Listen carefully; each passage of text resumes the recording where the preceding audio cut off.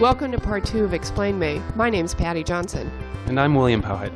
On the podcast today, we talk about the work of Trevor Paglen, Eli Goh, and Omer Fast. But first, let's do a few quick news hits. There's now a Jeff Koons filter on Snapchat that allows users to post his balloon dogs places. I personally think this is a really dumb artwork, but beyond that, I wonder what Snapchat gets out of any of this. It's not like balloon dogs are going to increase their user engagement more than filters of, say, unicorns puking. So what are they up to? I don't quite know, but I would ask the same question of why Jay-Z is commissioned a giant 50-foot balloon dog to be stage during his next concert tour. So what does Snapchat want out of Jeff Koons, and what does Jay-Z want out of them? So it must be some connection to the art world. I feel like Jay-Z has more reason to put a balloon dog on stage. At least it's a prop, and it's his thing. I really don't see millions of people getting that excited about being able to put a sticker on the park they're visiting.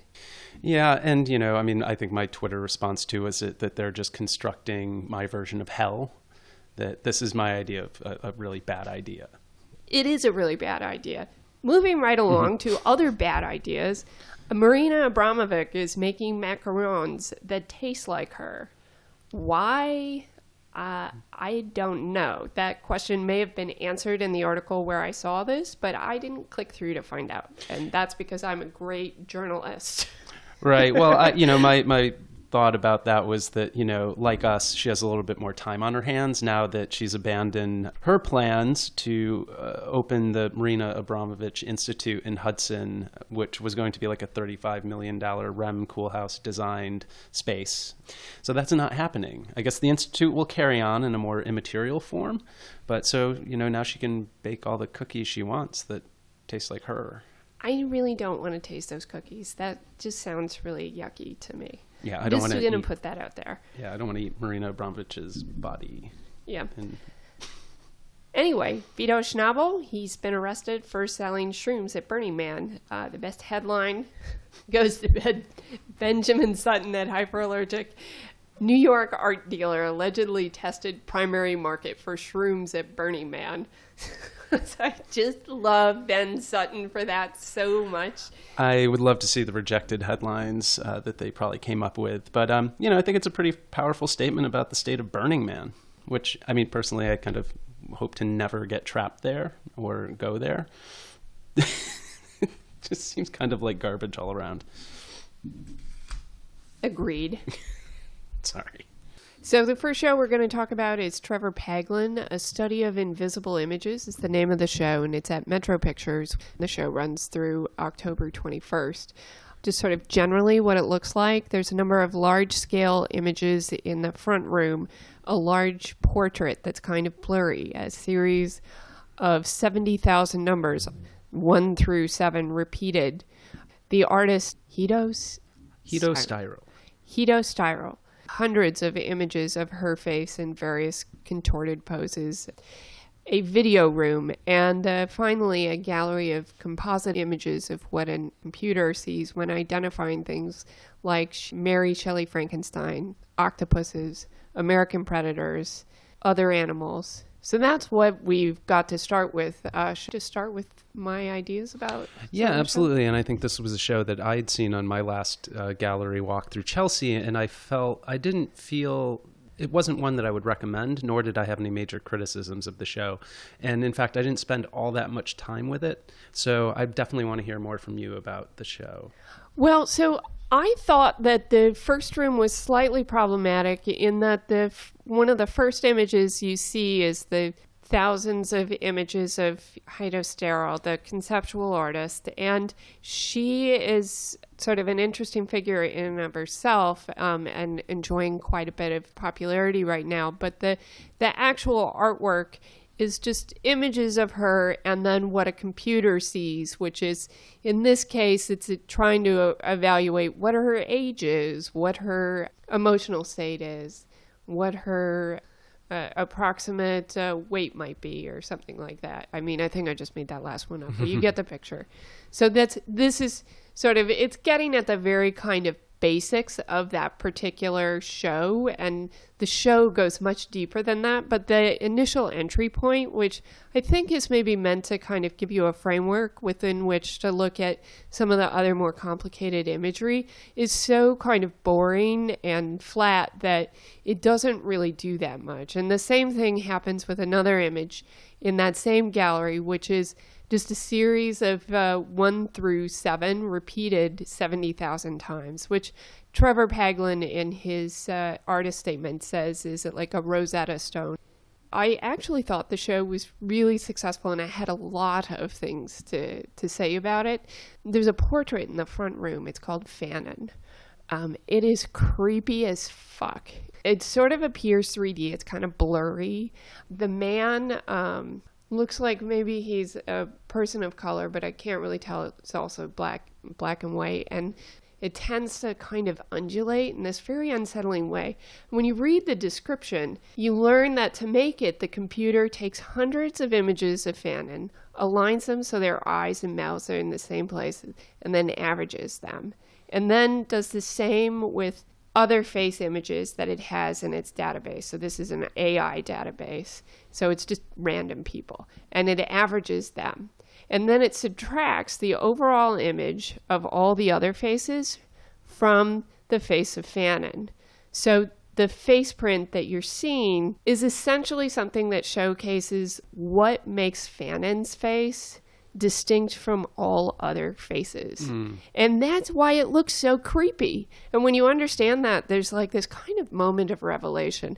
And I think I don't love extra textual material sometimes, whether you kind of need to know what the artist is doing to understand what you're looking at in the first place. But I thought that this had an element of like the uncanny that even without knowing that, you could really appreciate the photograph.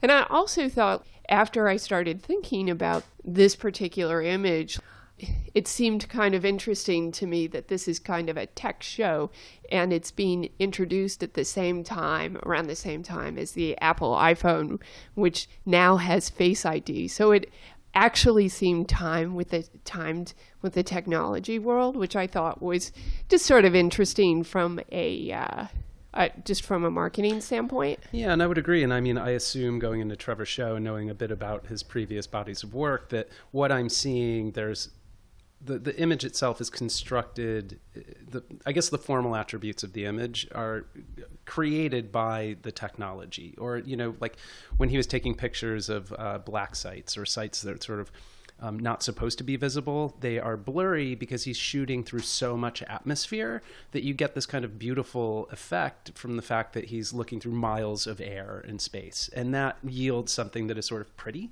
But when you know the sort of why, everything kind of switches. And so there is a real perceptual shift, I think, with Paglen's work between that kind of extra textural information, the things outside of it, and what you kind of first apprehend in the gallery. It's true. And I think in this case, the additional material was sometimes not helpful. So he talks about his work, like the title of the show is a study of invisible images. And I think that is in some ways off, because if you use Fanon as like kind of a starting point, really what he's interested in is like what aesthetic qualities make an iconic image, something that makes it completely distinct from everything else.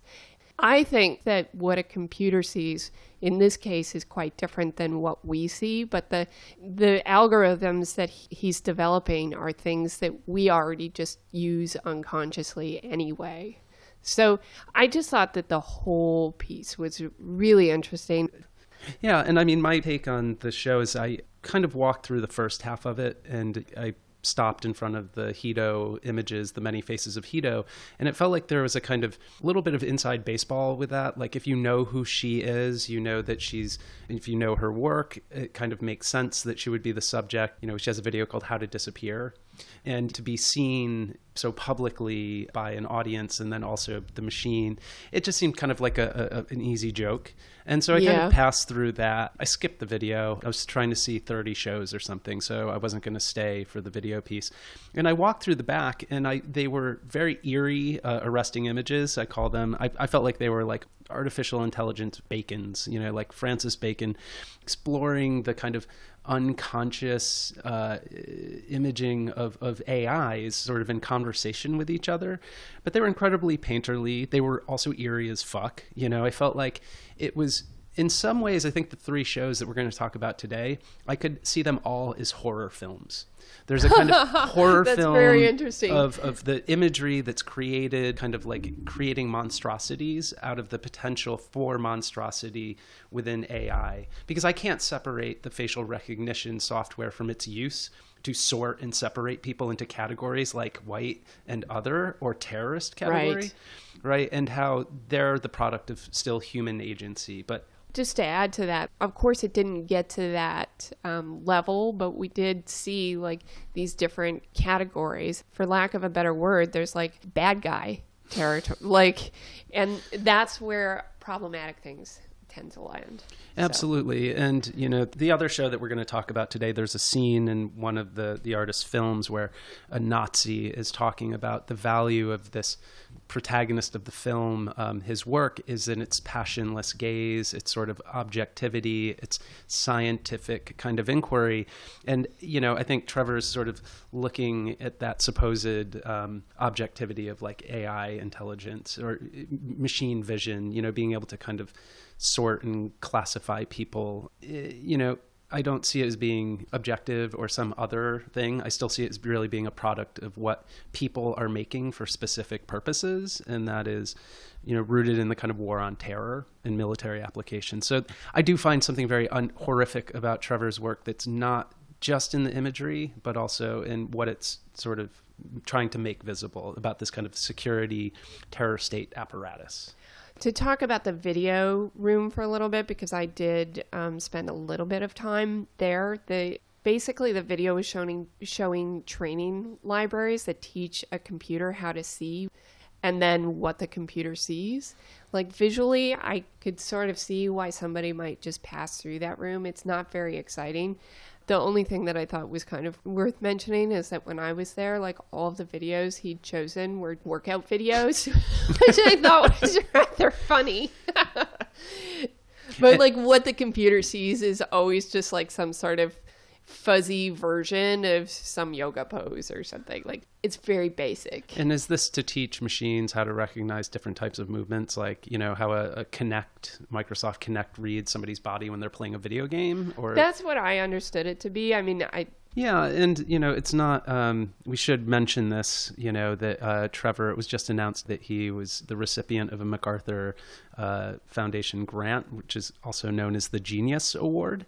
So he's now $500,000 richer. And he's a genius. So, I mean, I think there is a bit of trepidation. Like, his work is very complicated. And, he had an MIT professor delivering a lecture about the work. So there is... there's a kind of high bar potentially to the work in terms of understanding all of its dimensions, I suppose. Yeah, although I will say that there's plenty of...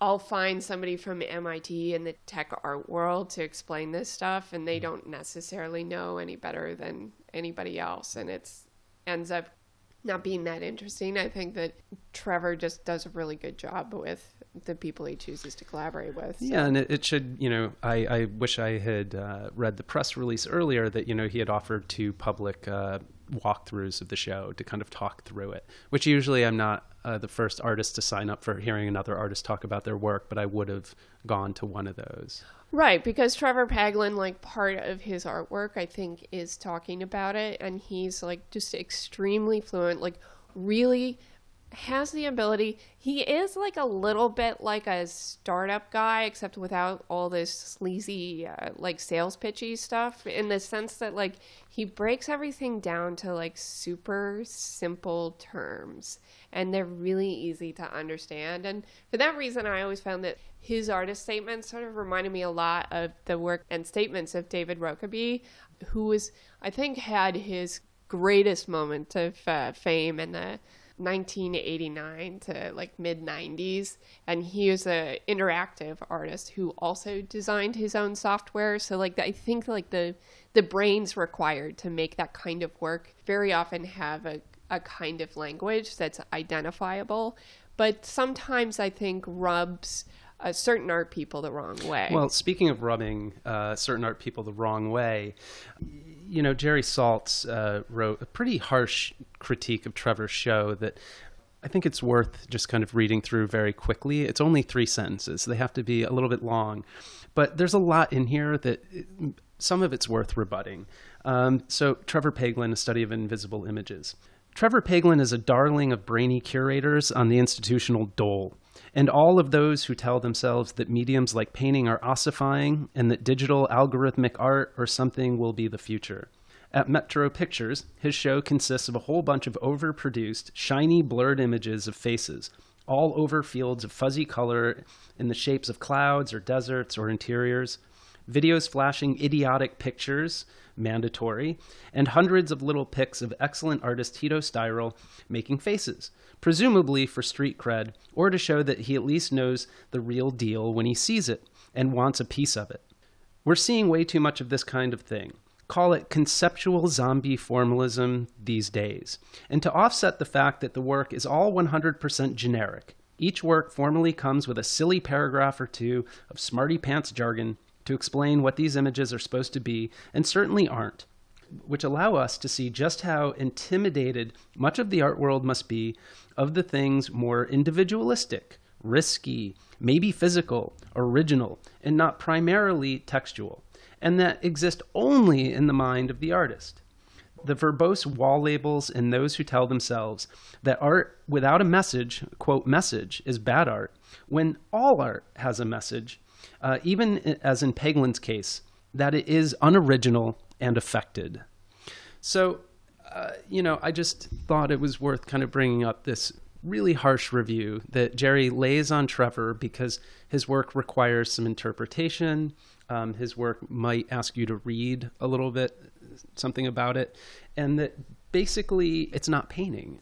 It's not made by an individual artist whose genius is contained inside their head.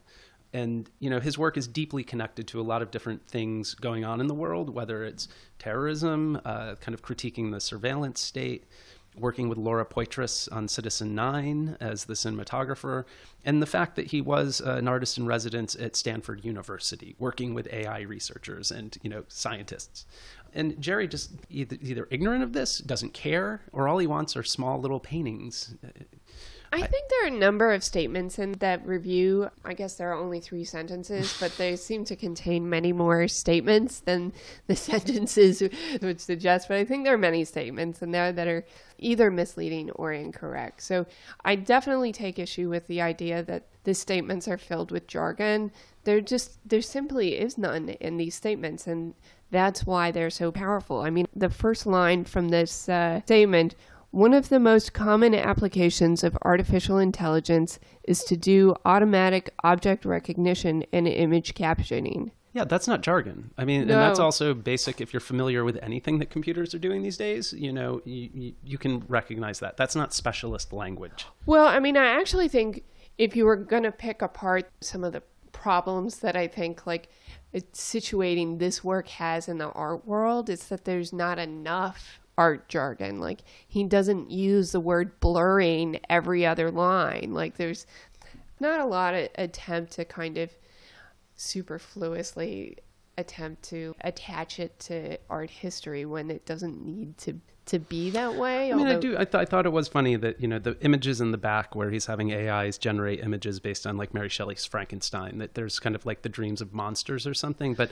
Yeah. I felt like there were strong art historical connections to lots of different moments in painting that, you know, Jerry also just sort of like ignores and doesn't even want to talk I mean, about. I or address at absolutely all. agree that that's the case, that there's a lot of references to painting there, but they're not there in the statement, and they're made by the computer itself. It's not like Trevor Paglen is in there manipulating the images to make them look more like art. It's actually how the computer sees the image. It is sort of wonderful, but it's also like, one of my basic operating definitions of art is that it's just the representation of a perspective, and that can often just be a set of selections. And so right. Paglen initiates the process with a set of choices, and then the AIs sort of do the work, as these inhuman assistants doing a kind of creative labor and dreaming up these kind of really beautiful images that are also kind of horrific. And then Trevor selects those, I imagine, from... I don't know how many more there are in the world. Yeah, but I mean, I feel like that gets into a kind of art that's a lot less interesting. Like, there's a big conversation about this online in 2010 that was very popular at the time, called XYZ art. And that was, you start with a formula, like with a choice. It could be like weather data, but it doesn't matter what it is. You stick it through a process, and then at the other end, it doesn't really matter what is at the end. Either you choose it or you don't, but like the process is the thing that's supposed to transform it. And you end up with kind of just a really predictable formula. Yeah, and I experienced that, I think, probably in 2010, visiting the transmedia department at Syracuse University, sitting with an MFA student who had taken Star Wars footage and ran it through facial recognition software to see what it would flag or choose. So there were a lot of images, high contrast images, weird moments. And you're right. I mean, it followed that exact thing. Take Star Wars, put it through a process, output, you get something. And I really just wanted to have the conversation about why that choice, what were the parameters for the AI, what's it looking for, and is that revealed in some way in the output? And is there a political dimension to that? And the student was either wholly uninterested or didn't care about that. Where I think Trevor's work very much is rooted in that. Yeah, I didn't get that sense walking through Trevor's show, though, that I felt like I was looking at XYZ art. No, well, I didn't either. I guess I just felt like I didn't think that his work really fell into that category, even though it's sort of walks beside it. Yeah, and perhaps. Before I come to Trevor's defense too, maybe over enthusiastically or something, I found Jerry's review like the worst kind of criticism, that you go in dislike, like with a bone to pick about a particular artist, and it just seems a little bit lazy, and he just has a kind of problem with the artist himself, and just goes over the top, I think, with this kind of review. It's funny because I wasn't sure that it was so specific to Trevor Paglen, because he did see the show, but he really didn't talk about it that much. It seemed like he had a bigger bone to pick with a particular kind of conceptualism that didn't give much return for all this thinky bullshit that goes into it, which I think is a legitimate complaint, but he attached it to the wrong artist. I would agree, and I think Trevor's working at a lot of different levels. Some of his writing is the best that I've read by an artist on Absolutely. The surveillance state. Turnkey Tyranny, that was published on Creative Time Reports, is brilliant. I think his work has changed, and he's taken risks, and he works inside the art world and outside the art world. He works across disciplines. So I do think he's really the wrong artist to kind of pick this particular battle with. And then contrasting him, somehow setting up an oppositional relationship with Hito Steyerl, who clearly they both live in Berlin. They're friends, probably collaborators. They share a lot of similar concerns in their work, and to sort of set them up as, they're in competition just seems silly and really juvenile. Yeah, that's absolutely the kind of perspective that you bring to this that I would never pick up on my own. And, Jerry is right. Hito's a fantastic artist. She had a wonderful kind of mini retrospective at Artist Space where they showed, both venues, and amazing work. But, to set up this kind of false binary, she's a true, real deal artist that he wants to get a piece of.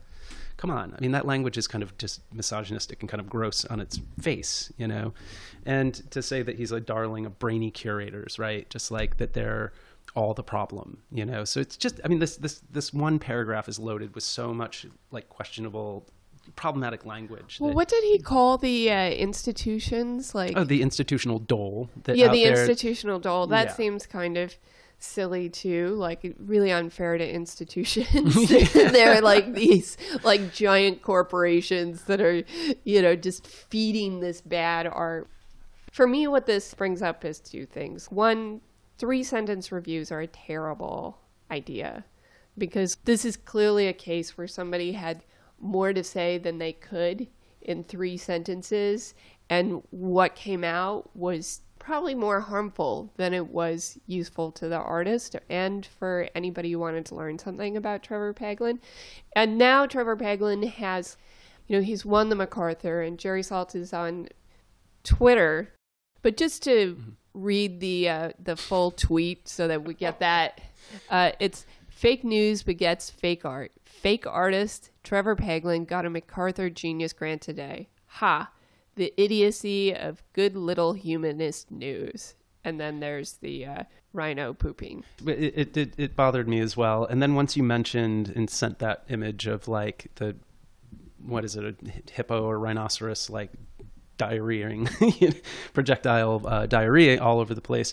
I went back and was reading, his 3-sentence review again, but I could only hear like Donald Trump reading it. So once he invoked fake news, I'm like, God, this is like this kind of horrible parallel between Jerry's kind of like aggressive attitude towards the show and Trump. And he's been such a harsh critic of Trump that it put me in like a tailspin of like, oh my God, this is all awful. And, to be fair, to be transparent, Jerry and I bicker and fight. Like, he called me a hall monitor because I was criticizing his calling another older artist that is in my peer group a young artist, like just kind of always keeping it about youth and coolness. And that, I'm like, is Jerry just a vampire? Is he just out there kind of feeding on the energy of the art world and young people? That's a totally separate question. But so I'm blocked. I can't necessarily communicate with Jerry anymore through social media, and I don't see what he's posting all the time. Usually it has to rise to some level like this where it's I can actually view it. And the other side of it, though, is, Jerry's a nice guy. If I see him in a gallery, I'll probably say hello in person. He can be very pleasant and super energetic. And it's not like I have any personal bone to pick with him as a human being. I think just as a critic in this case right now, there's a lot of issues with his review and singling out Trevor Paglen for this kind of criticism and tagging him as the conceptual zombie formalist par excellence. Right. And I mean, I think I have sort of similar history of like bickering with Jerry Saltz, and like recently, having a conversation where he's very supportive of my work as a critic. And so it was a conversation I really needed. But at the same time, we do have this back and forth where the job of critics is to disagree and agree publicly. I mean, these things do get a little messy. I think Jerry hates any artist that professes any kind of moral position, in part because he has to see the art world as being an absolutely free sphere for artistic expression, individual artistic expression, and that has to be preserved at all costs. So these kind of politics that Trevor's work is connected to, his political positions, suddenly just get lumped into a kind of moralistic tone that Jerry doesn't like. So he can call me a hall monitor, but he's like the ultimate hall monitor of any kind of, and I hate to say it, like the intrusion of the world into the sphere of arts. Right. So, he's hard on Paglen because I think Paglen has a kind of political position that maybe threatens Jerry, threatens his kind of freedom. I would say that argument makes sense as you've argued it, but based on the review, I don't think there's enough to support that position. I'm going on a long, this is the artist side, not the critic, where I'm coming to defense of a fellow artist whose work I do respect and admire, and can be sort of formally talked about in ways that devalue its content, and that other times, the formal aspects of the work are seen as just superfluous or something, or not even discussed. Let's move along. Let's talk about. I think we definitely hit a dead end there. Yeah, let's talk about a different kind of horror film. I was really blown away by Ellie Gau's show, which is called Strophe, A Turning. And it's at Bureau Gallery in the Lower East Side. And full disclosure, I attended graduate school around the same time as Ellie. I'm not even sure if we were in the program at the same time, but she is a fellow Hunter alum. And she has a 2-channel video installation that's presented on 2 facing screens in the main space of Bureau. And it's a lovely 37-minute video that tells, in a classically sort of Ellie way, it tells the story of her interaction with both the kind of the ocean as a subject And it's not an easy show to summarize, but let's just say that on one screen, one part of the narrative is exploring like the history of messages in a bottle. And she's sort of following and investigating this history and speaking to people that collect these messages, people that kind of deal in the artifacts.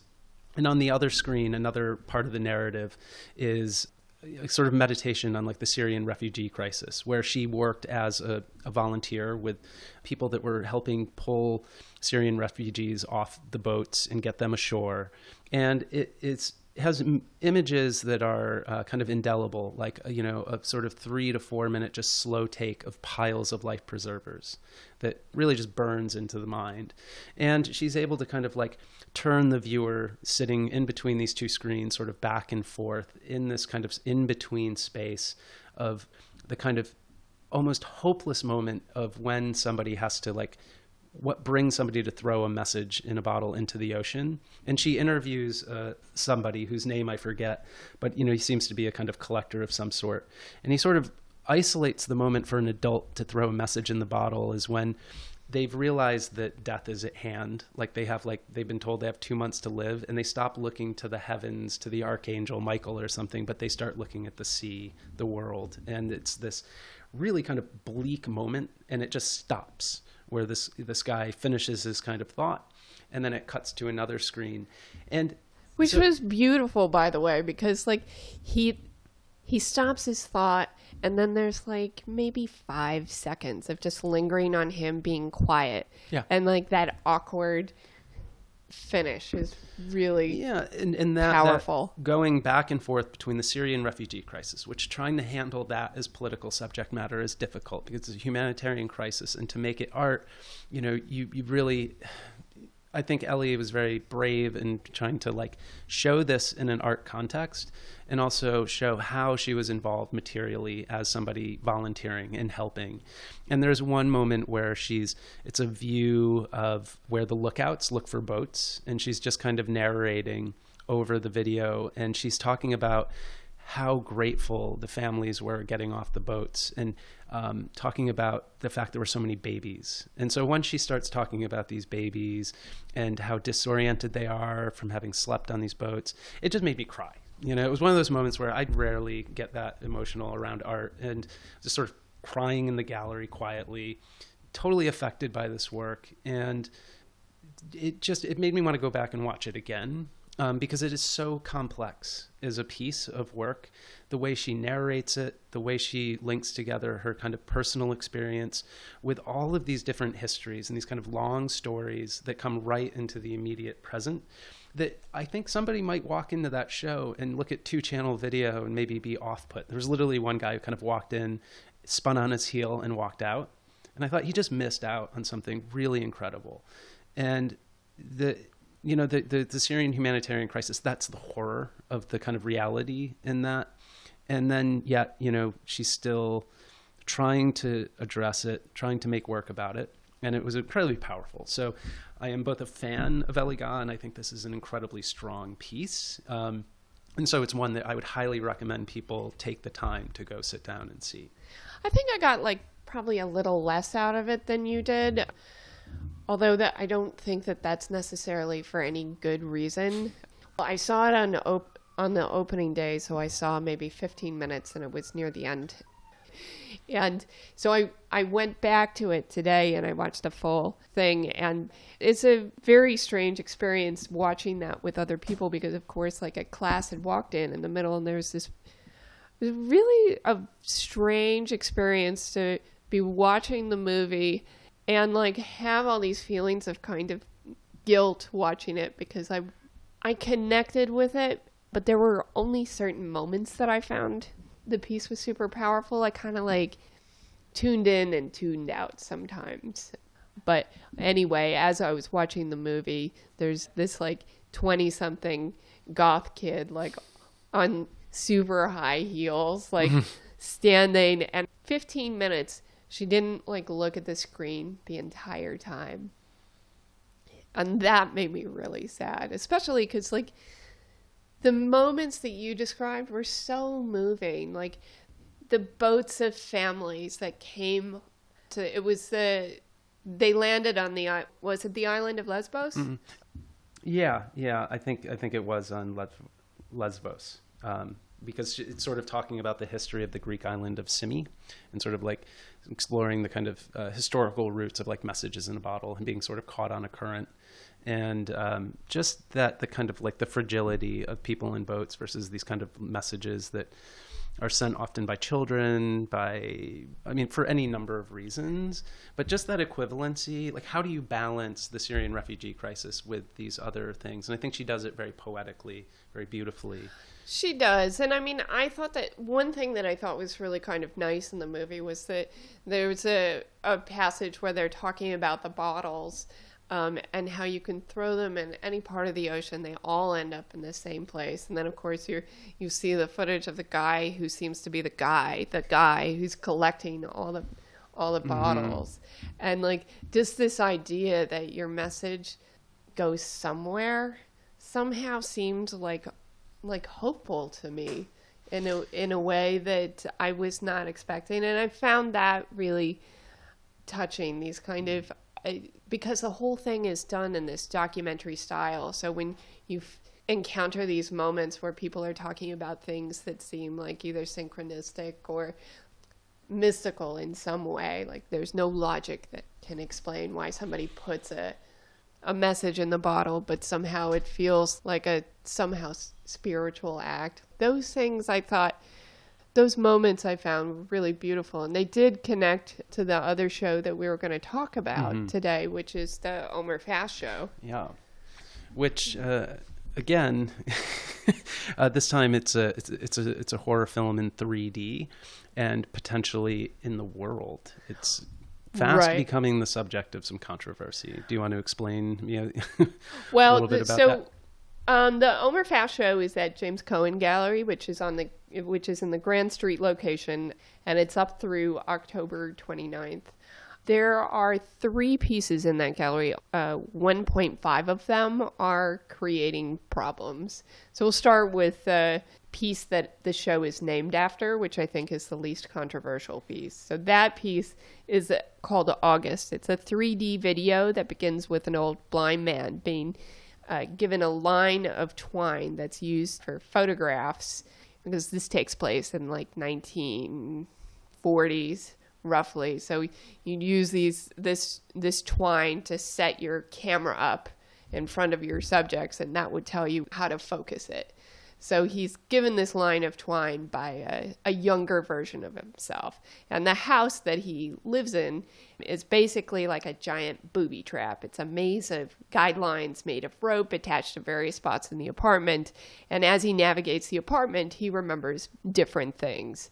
But the main thing that he remembers is his experience as a younger photographer, and a recollection with a German officer who has asked him to take his portrait. And as the German officer is talking about, not the portrait, he starts talking about the death of this photographer's son who died as a martyr. And the death was described as an issue of appendicitis. But really that's just an allegory for his son's views, which were sort of Marxist and did not really align with the Nazis, were seen as parasitic and something that could infect the entire country if they were not removed. So he was killed. But through all this guy, as a photographer, just treads along and takes photographs that are, as the German officer describes them, as sort of scientific. They're not dirtied or soiled by any kind of point of view. They're just these beautiful, flat depictions of people, whoever they are. And he calls this like a kind of tender empiricism, that's a word for kind of like a silencing, I think, of people. So the whole thing, to me, seemed like it was a conversation about how artists have a larger responsibility No, I would agree with that. You know? I do think, he's being lauded by a Nazi officer for his dispassionate gaze, for this idea that the artist absolutely. can, have a kind of objective perspective, or that the camera has that, right? But the reason why I call it a horror film is because he's haunted by his lack of action, potentially, Right. And so at the end of the film, I don't want to spoil it, but, you can imagine where a kind of haunting goes. And I think there's also like the whole movie is just filled with nice allegories. Once you sort of see where the piece is going, like there are lots of shots of him as a young photographer getting ready to take the picture. And what that involves is him putting his head to the viewfinder, but covering himself up in this black draped material. Burying your head in the sand. Yeah, almost, you're just hiding from the world. Absolutely. Yeah, and then that, I think, is an interesting point, because, I mean, here, this film's presented in 3D. It's beautifully shot. I mean, it's stunning to look at. Yes. And it's presented in a black box. It's presented in a very sort of neutral space. Feels very much like a contemporary art space, but that's not how you encounter the show. Do you want to talk about the other 1.5 or the other works that we can't put our heads in the sand? It's sort of like... Right. So the thing that is, I guess, unique about this particular show is that Omer Fast has transformed the front of the gallery. So the awning of the gallery, which I think would probably just be some glass doors or like fancy wood or whatever it is no longer. Now it is a nondescript Chinese awning. Mm-hmm. And then inside, it's a waiting room for a Chinatown bus. So there's a video that you see while you're in the waiting room. And the video, when we look at that, we see footage of coffins. We see various photo shoots with children. There's a Chinese translation that runs underneath while the children and the photographers lip sync what the narrators are saying. And the narrators are a series of men who run funeral services and are embalmers. So they talk about how the practice of embalming is like art. You have to sculpt the lips. You have to, put people back together, literally. You have to make them look like the best versions of themselves before they died. Mm-hmm. And all of this is about helping people transition from one life to another. So to hear these accounts, it's really quite moving.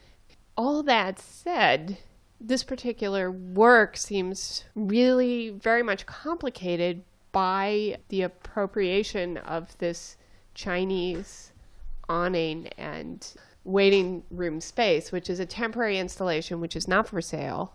And that is the thing that is now creating some controversy. Yeah. So maybe you can talk about that a little bit. As soon as I heard about the show from a mutual friend named Lynn Sullivan. She's an artist and also a bit of an activist herself. And, she alerted me. She had heard that Omer was going to transform the facade of James Cohan into like a previous iteration, or I didn't know exactly what it was going to be transformed into. But as soon as I saw the space and I saw the Chinese awning with its kind of generic form, I wasn't even quite sure what it was supposed to be. And even when I went inside the space, I couldn't make the connection that this was just like a bus depot or something, like an old Chinatown bus station. I didn't quite know what it was.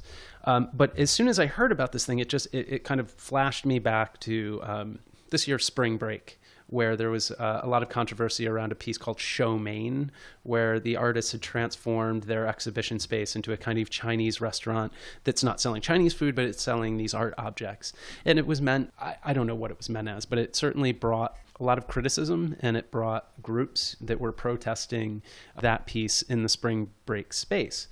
What I thought was very different about Omer's piece at first was that I suppose I had hoped that in this kind of like science fiction move that he was doing of kind of like turning back time, that he was going to restore whatever the space was before it became James Cohan, so that he wouldn't be locating it in his memory or imagination or centering that move within himself, that he would just be sort of like, this is what was here before. That's a material reality. Normally it's now just James Cohan Gallery. Omer in some way took his memory of this Chinatown bus station, I guess, Yep. and created it, but it's not precise to the history of the space. It's a level of fiction and invention that I think the activist community, like the Chinatown Art Brigade and others, are taking issue with. There's so many levels to this, but like one, he's an artist who now lives in Berlin. He's come to New York, and he's sort of bringing and creating the space to comment on the passage of time, how gentrification changes communities. And also, like, he's not really taking a position very clearly one way or the other. He said he welcomes the kind of dialogue or the discussion around it. And so he's essentially been accused of putting yellow face on the building, that this is a kind of cultural appropriation gone awry, and that the local community of activists are deeply upset about this. And it's been sort of covered in Hyperallergic. It's sort of like when we were talking earlier about LACMA and like Boyle Heights, this is the international global art world colliding with the very local political realities of like Chinatown and the intensity of the gentrification that's happening there. So in the kind of criticism that's being leveled at Omer, I think you can respond to a little bit more, because I think you had some thoughts about how the activists are sort of targeting the work. Well, I guess, one thing to start with is that there does seem to be a separation between the kind of concerns that Omer Fast has and the concerns of the activists who are responding to this. And they're not entirely aligned, even though I think probably the artist would like them to be more aligned than they are. Omer Fast has a kind of background in dealing with these like transitional spaces. And I think there is kind of a conceptual argument for the placement of this particular work in that transitional space, because here are all these funeral parlors that are creating transitional spaces, like creating art and using these transitional spaces to help people in some way. And then this is a transitional space. The bus station is it's almost a movie cliche. Somebody gets on the bus and they're dead, and like the bus takes them to heaven, like this sort of thing. So you can kind of see that. I think that the narrative, though, gets really kind of dicey if you take it too far, and too far is 2 steps. It doesn't take that long before you're like, well, wait a minute, like, what is he really trying to say about this space that will be broken down? It's a transitional space that's like ephemeral. Like, is the video about passing from one place to another somehow about like Chinatown dying? Are the residents of this community really going to take that message and run with it in some way? Like, who is this message for? And like, who is it serving? And when I talked to the gallerist there, he said that there was kind of a 50-50 split between people who were definitely like, this is terrible and find it really offensive, and people are like, oh, cool. Well, that kind of mirrors my experience of going to see the show itself. I just left Elie Gaux's show and was walking through down to Grand Street, and I'd passed the gallery once. I'd missed it. It just didn't register to me as being something so out of place that it looked like art. And it wasn't really the sense that what it was, being a bus stop or something, or a waiting room, didn't become clear until I was inside the space. So I walked by it, but as I was walking there was a blonde woman, maybe she was from the city, maybe she was from the Midwest, with her 2 daughters, and she just sort of spoke approvingly about how it took 25 years to gentrify the neighborhood. And this is somebody who's using it in a positive sense. They're saying, look, at this neighborhood's now kind of our playground. And the very real social tensions that are kind of building up in the Lower East Side in Chinatown around the housing crisis and the crunch. I mean, this loops all the way back to what we were talking about with Carolina, that if the activist community realizes that they can shame or push a gallery to close its doors, to leave a neighborhood, or to take an art project down, I think that is going to be a message they hear and want to push. But the kind of sad reality is when Omer's show comes down, it goes right back to being James Cohan Gallery, which I'm sort of like, where's the outrage around these galleries all the time? Or is it not really about that? Because I do think with the community in Chinatown, the concern is over housing. It's over displacement. It's over gentrification. And those aren't necessarily cultural questions, right? Whereas this piece, I mean, it starts with, the accusation that this is sort of yellow face, that he's condescending outsider, sort of looking down on Chinese culture, Chinese American culture. And so there's two concerns. I mean, there may be some separation between what the critic is upset about and what the community is upset about. Like, I sympathize with the activists to a degree that there's like a real gentrification is a problem. But okay, it's the question of censorship, that there's like a kind of call to like take this piece down potentially, even though you've already mentioned that it's a temporary piece. It's going to come down by itself shortly. It is getting caught up in this kind of larger question of who owns culture. You sort of raised this point earlier. Who can represent places and spaces that we may have all been in at some point, like a Chinese bus station, or if Omer has been. I don't know if that's part of his memory, but does he have license? Does he have creative license, moral license to represent a space like that, even if it's using language and representation of a culture that's not technically his own? Well, so here's a question for you. Omer Fast is like primarily a filmmaker. If this bus station existed only as a prop to film something, and then the film was what was left over, like, how would we feel about him having made that? Nobody would take any issue with it, but this exists in the community for... Yeah, this is a form of public art, Right, so it functions differently. I think there's maybe also like less choice that people have in terms of how they interact with it. This is really tricky territory. I mean, it's even hard to talk about because I sympathize with an artist perspective who wants to show something or take on a subject that Omer's ostensibly, like, the logic of it sounded sort of right if he had just reset the clock to what it was instead of kind of introducing a dislocation of place. Well, exactly, because that seems like the reason to do it is a calculation of previous work that he'd made, and it feels like a market calculation, like this is something that has to fit into my pre-existing body of work, otherwise doesn't quite work out. I mean, even though the gallery can't sell it, it all seems like it's part of marketing the artist. Mm-hmm. But the gallery still chooses to describe this as a kind of backwards gentrification, where it is setting the clock back on gentrification by spending buckets of money to create this fake storefront for a month.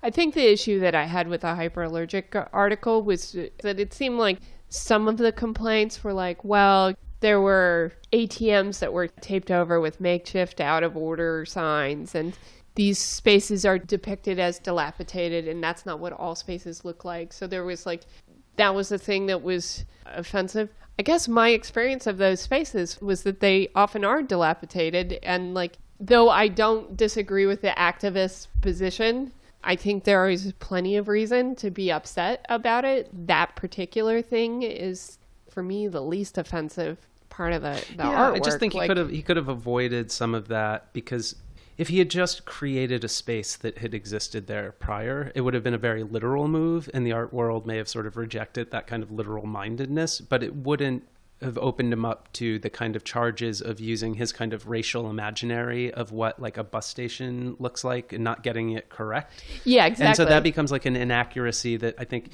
Danielle Wu, the author of this article, really takes issue with, and then starts to kind of, unleash pretty fairly a kind of post-colonial critique of this kind of thinking. And again, it speaks to the idea that he's a Berlin-based artist now who's bringing his artwork into the Lower East Side and dropping it into a place that is riven with sort of strife right now along sort of class and racial lines. That's not going away. And I think I would bring up the fact that earlier when we were sort of getting ready for our podcast, Thomas, our excellent sound engineer, who's been incredibly patient with us today, sort of raised the question, where does this fit in to the kind of string of controversies around artists who are accused of cultural misappropriation, whether it's Sam Durant or, Dana Schutz. And I just felt like it was a different sort of order of magnitude, on the sense that it is a temporary piece. It is coming down. It's not a public monument like Durant's. And it's not about, the loss of life necessarily of a specific cultural group. Like Durant's piece was a scaffold where Native Americans were executed, right? Or Emmett Till being killed by white men. Whereas Fast's work is about death and transition, but the main struggle right now is over displacement. And so I don't know if it invokes the same kind of level of pain It doesn't, but I think that in a way that's almost unfortunate because, like, you know, we I think we heard this in the gentrification panel that we were both on in 2015 at Cabinet, where Diana Reina talked about how people in her community, when they were displaced, like that could destroy an entire community because they rely on their families for everything. And once that chain gets broken, they don't have the resources to just pick up and, you know, make a new life somewhere else where it's cheaper. They were living on the line to begin with. Yeah, and that's that does actually result in deaths, although that's the stuff that's invisible. Mm-hmm. Well, there are a lot of connections between these three shows that are not immediately visible, but you know, you could probably title Omer Fast Show a study of invisible images or something. Yeah, I think that's and I guess one of the reasons why I wanted to talk about Ellie's show in the middle of these two shows is that I think she handled really difficult subject matter, difficult content in a really amazing way that I think a lot of artists often trip over. And I think in this case, Omer's tripped over how he's handled gentrification and how he's handled it in the Chinese community, you know, the Chinese American community too. It seems like a misstep. I don't know if it's going to end well. Yeah, I don't think it will. And I think it was a needless misstep, because I do think that the work independent of that was really quite strong and had a lot to say. And this is going to overshadow everything. I think we're probably just seeing the beginning of this debate. Mm-hmm. And I just hope that it doesn't get as ugly as some of the other ones we've seen. Right. And, you know, I think Trevor is going to be able to live just fine with Jerry's, you know, sort of attempt at a takedown and whatever he's following up with. Whereas I'm not sure Omer, you know, is going to recover in the same way if this turns into a full-throated attack on a kind of white art world dropping into neighborhoods and being sort of concerned with more esoteric questions. Like Omer's video is wonderful, but I don't know how it connects to the community. Well, and I mean, honestly, maybe he shouldn't totally recover. I think it does speak to that, you know, if we were talking about both the sort of moral responsibilities of artists on our podcast and also the ethics of the art world, like the kind of how people behave there. Where you choose to locate your gallery, I think, is an ethical concern now that dealers really have to start thinking about. You know, like before you decamp to the Bronx, do you really need to consider the kind of art you're bringing, what artists you're bringing, and should we? I mean, it's not something that I think New York galleries haven't been shut down before. You know, William, I hate to tell you this, but we have like zero hope of gallerists taking those things into consideration when they find a place, because they're all just trying to survive too. But now you understand, if the activists get a sense that they can shut down or stop a gallery, then they're going to try the same tactics. So it might devolve into name calling, fighting, you know, like going into a gallery, defacing things. I mean, it could get a lot uglier before it gets any better. And with that, yes, I think on such we an should optimistic note, let's wrap up close our podcast. off the podcast. I do want to mention that on Monday, November 6th, when our next podcast will air, we'll have Kenny Schachter talking to us about art fairs. Kenny Schachter is a columnist at ArtNet and also a widely respected art dealer, advisor, and whatever other things he's going to call himself. He's kind of a jack of all trades. So. Yeah, and speaking of Kenny Schachter, he did make some interesting points about how Trumpian the art world actually is, with its comfort with lying and fake news. So hopefully those are some of the threads we'll pick up with Kenny. Great. Thanks, William.